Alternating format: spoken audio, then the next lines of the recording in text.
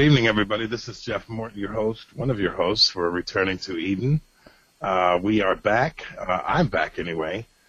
We'd like to thank you for joining us on our program. I'm quite shocked, to be honest with you. We have been gone for a month. Dinah will be back next week. She's actually on her way for Sukkot. She's speaking up in Oklahoma with Monty Judah's group, and so she'll be back next week, and we'll be live next week, both of us back together. But I want to wish everybody happy Sukkot. This is the Erev Sukkot this evening, and so for those of you who don't know what Sukkot is, it's an 8-day celebration where we build sukkahs and we kind of follow the traditions of ancient Israel as well as modern Israel in doing what Moses commanded the Hebrew Israelites, or the children of Israel, to do. I should say God commanded the people of Israel 3,800 years ago to do, and they did it for 3,800 years. For 38 years, 40 years in the wilderness. And so, going back to the ancient Near East cultural continuity of the Bible, those of us who are reconnecting the Torah to the gospel, we do this. And so Dinah's going to be speaking in Oklahoma. She goes all over the country speaking. And so her and her husband apparently drove up there from New Mexico this morning. But anyway, I want to welcome you all back to the program. I'm kind of blown away that we've been gone for a month and our archives have increased. We have more listeners listening. And I have to give a little bit of credit to, I have to give a lot of credit to Messianic Lamb Radio, who contacted me about a week and a half ago, and they said, we need some more shows. So they have been playing our shows faithfully on Messianic Lamb Radio, and we, of course, had about 18 more shows we have done. So I sent them over to Mark Smith. He heads up Messianic Lamb Radio, and it was just a nice, warm feeling to know that they have been really steadfast in playing our program and promoting it. So I really do appreciate Messianic Lamb for doing that. Tonight's program, I'm just really going to talk about what's been going on and what we have planned. So before I do anything, I want to, of course, acknowledge the 500 some odd people that have been hurt or killed in Las Vegas. And, that's, I don't even know how to wrap my head around that, folks. I really don't, other than to say that the more lawless we become as a people on this earth, I just see the increase of death. And that was kind of the way the Father said it, to sin, of course, is according to John 3:4, 1 John 3:4, is lawlessness. And so breaking the law. So the more we break the law, we can see an uptick in death.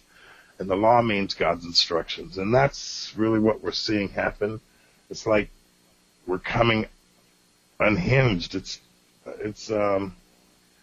for me, it's the families that have been torn apart. It's the lives that have been taken. It's the people recovering. For me, it's a haunting image of lives being destroyed over and over and over again. And so I can't get numb to that. Praying and all of those things, we do those things. But I really do encourage the body, the believers, to stand for life everywhere you can, anywhere you can. Stand for life in the face of this evil that's unfortunately a consequence to the way mankind has disassociated itself from the kingdom of our God.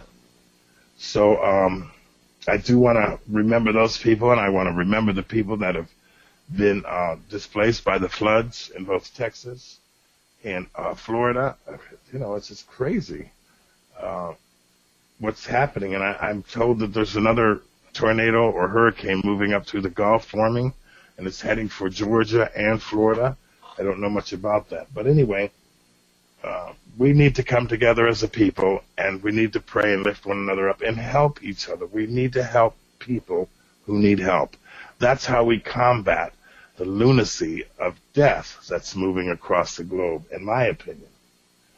So Dinah, she came and left here in the Pacific Northwest. She spoke at El Shaddai a couple of weeks ago, and she also spoke. I had a group of women put together. So later on in the evening, they all got a chance to have an intimate time with her. There was about 27, 28 ladies, and that went over extremely well. In fact, the entire time that Dinah was here was just a blessing. We had her in our home. She got to meet my grandson and my wife and our daughter, and we had a Rosh Shabbat meal, and it was a great time. She is a fascinating woman, very down to earth, and I just loved having her here. We did an interview, too. I should mention our interview. Dan Cathcart and his wife, Brenda, of Moed Ministries. You can go to moedministries.com. They filmed an interview with Dinah and I. It takes about an hour. I posted it on our Facebook page. I haven't gotten around. I think it's on my website, jeffsmorton.com, too. But gives you a little inside peek at both of us. And also it gives you an opportunity to see us together. So we had a lot of fun doing that. And, of course, go to our Facebook page, Returning to Eden, and you can see all of that. A couple of things I want to tell you up and coming. I got a call, actually. I got a call from Rico Cortez, who is my friend. And he said, when are you guys going to invite me on your show?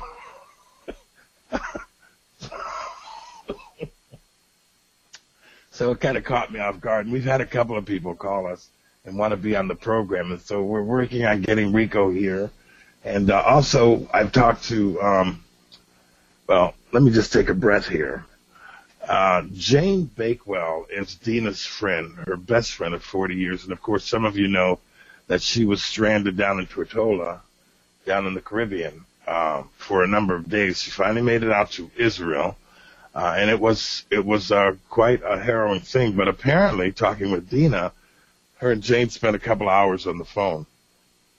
And it was amazing what Dinah was sharing with me, some of the miracles and the way people came together, the way, people shredded their religious beliefs and their theological differences and just came together to help one another. The entire island is completely devastated, much like Puerto Rico.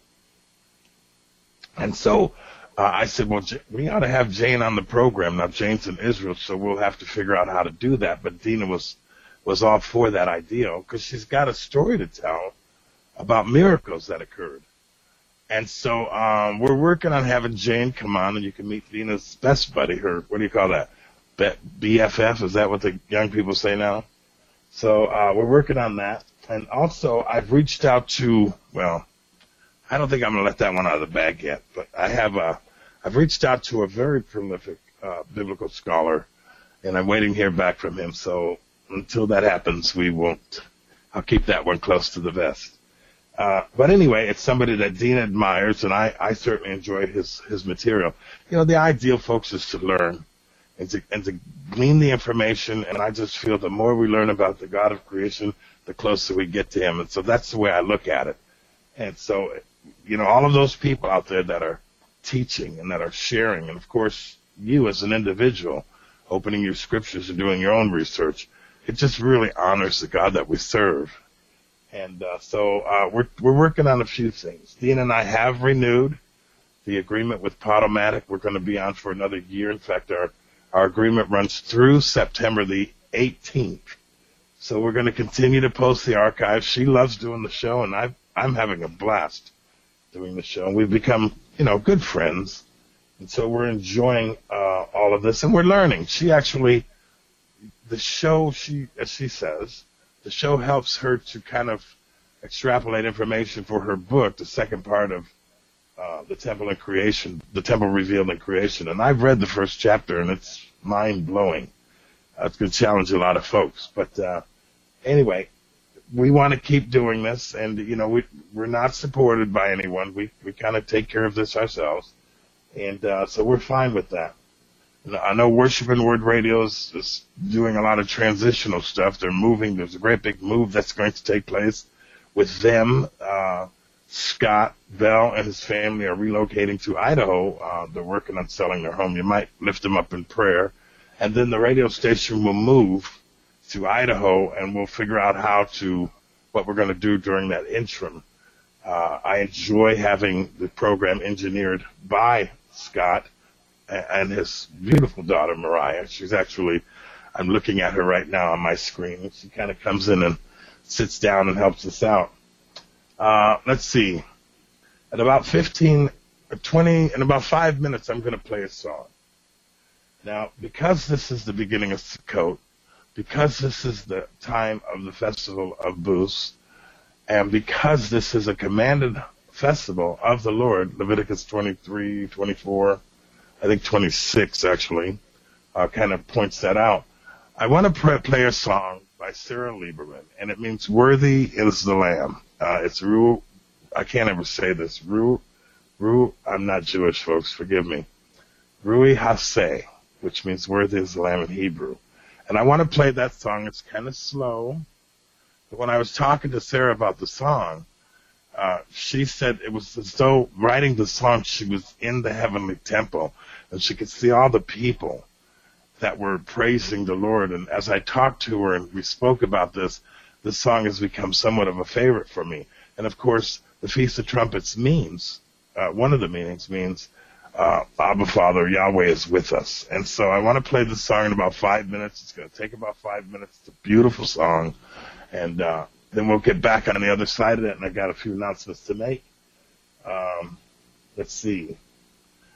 In fact, why don't we go ahead and play the song now, Mariah, and then we'll come back on the other side, folks. This is off of Sarah Lieberman's album, La Faneca, and I hope you enjoy the song. God bless you guys. We'll be back in about 5 minutes.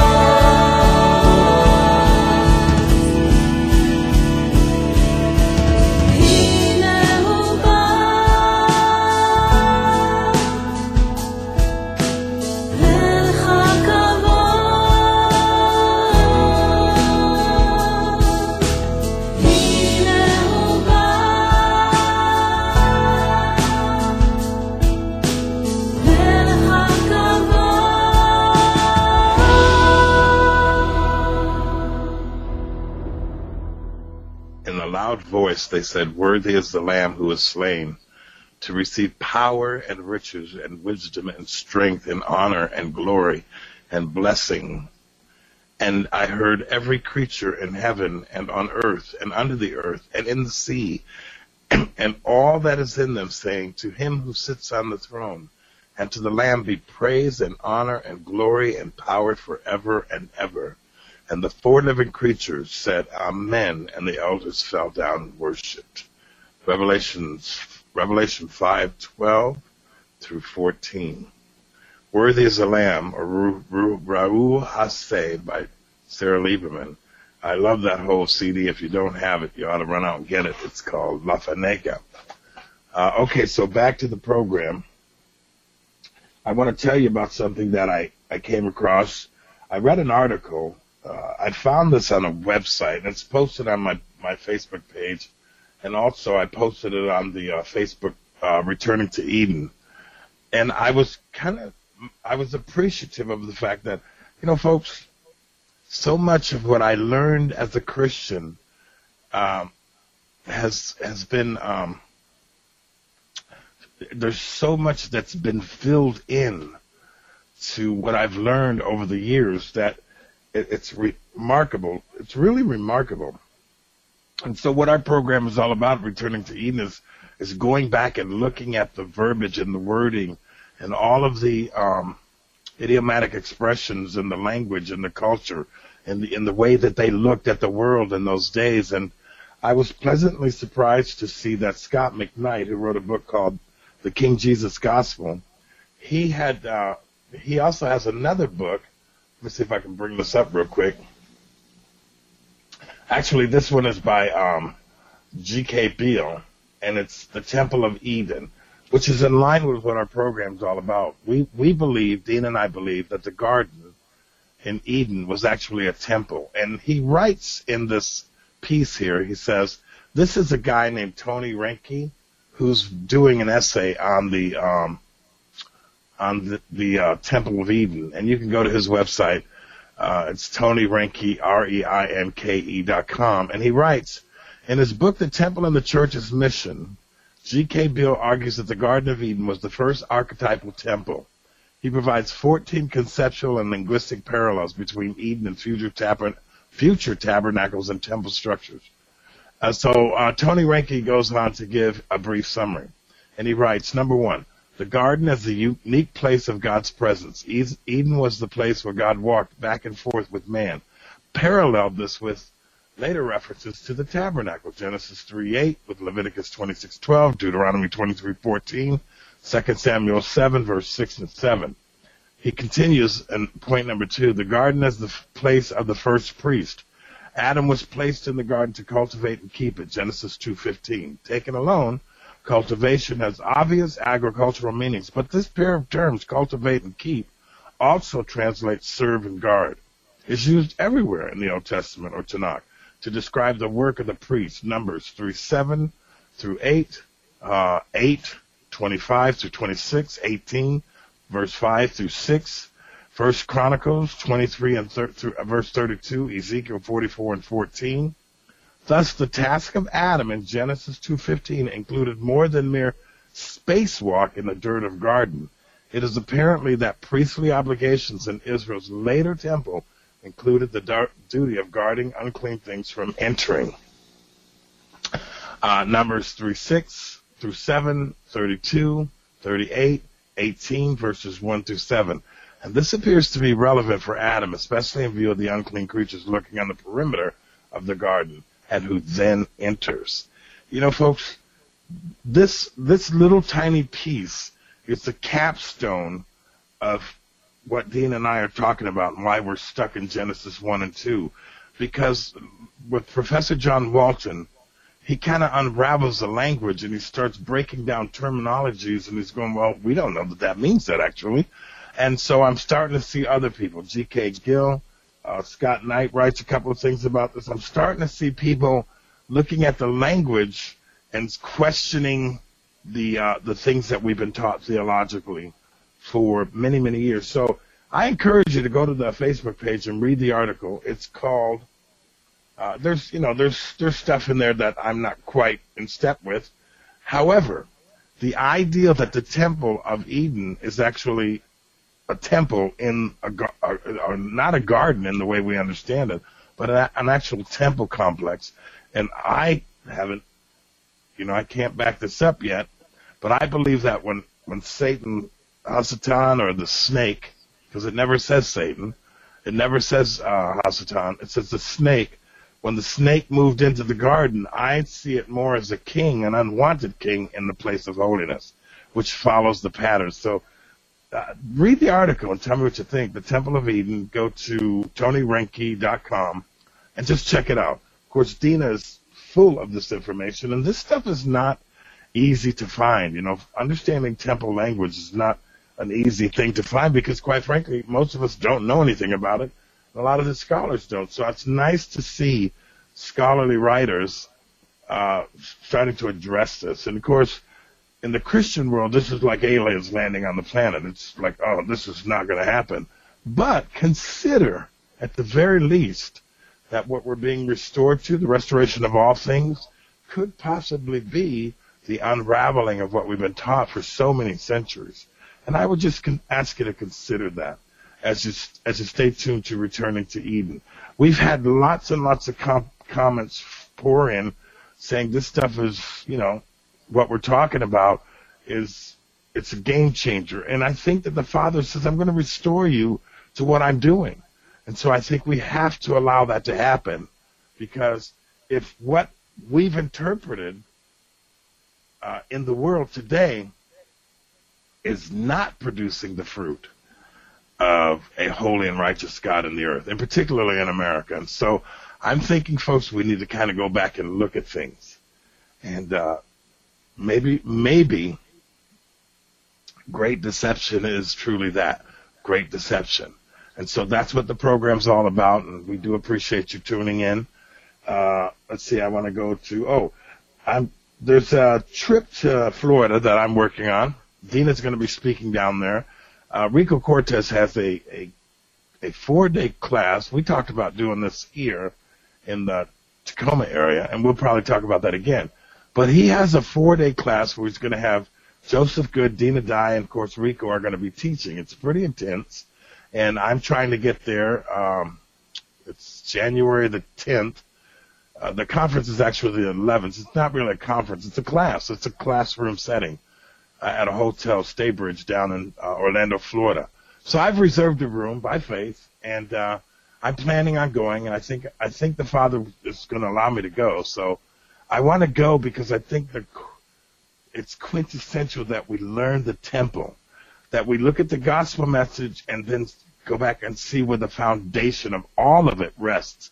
And since Moses started talking about a temple in Eden, let's go back to that temple in Eden and start learning about the temple. And I'm telling you, folks, this stuff is blowing my mind as I get closer and closer to the ancient world, looking at the lens of what the God of creation was doing through ancient Israel.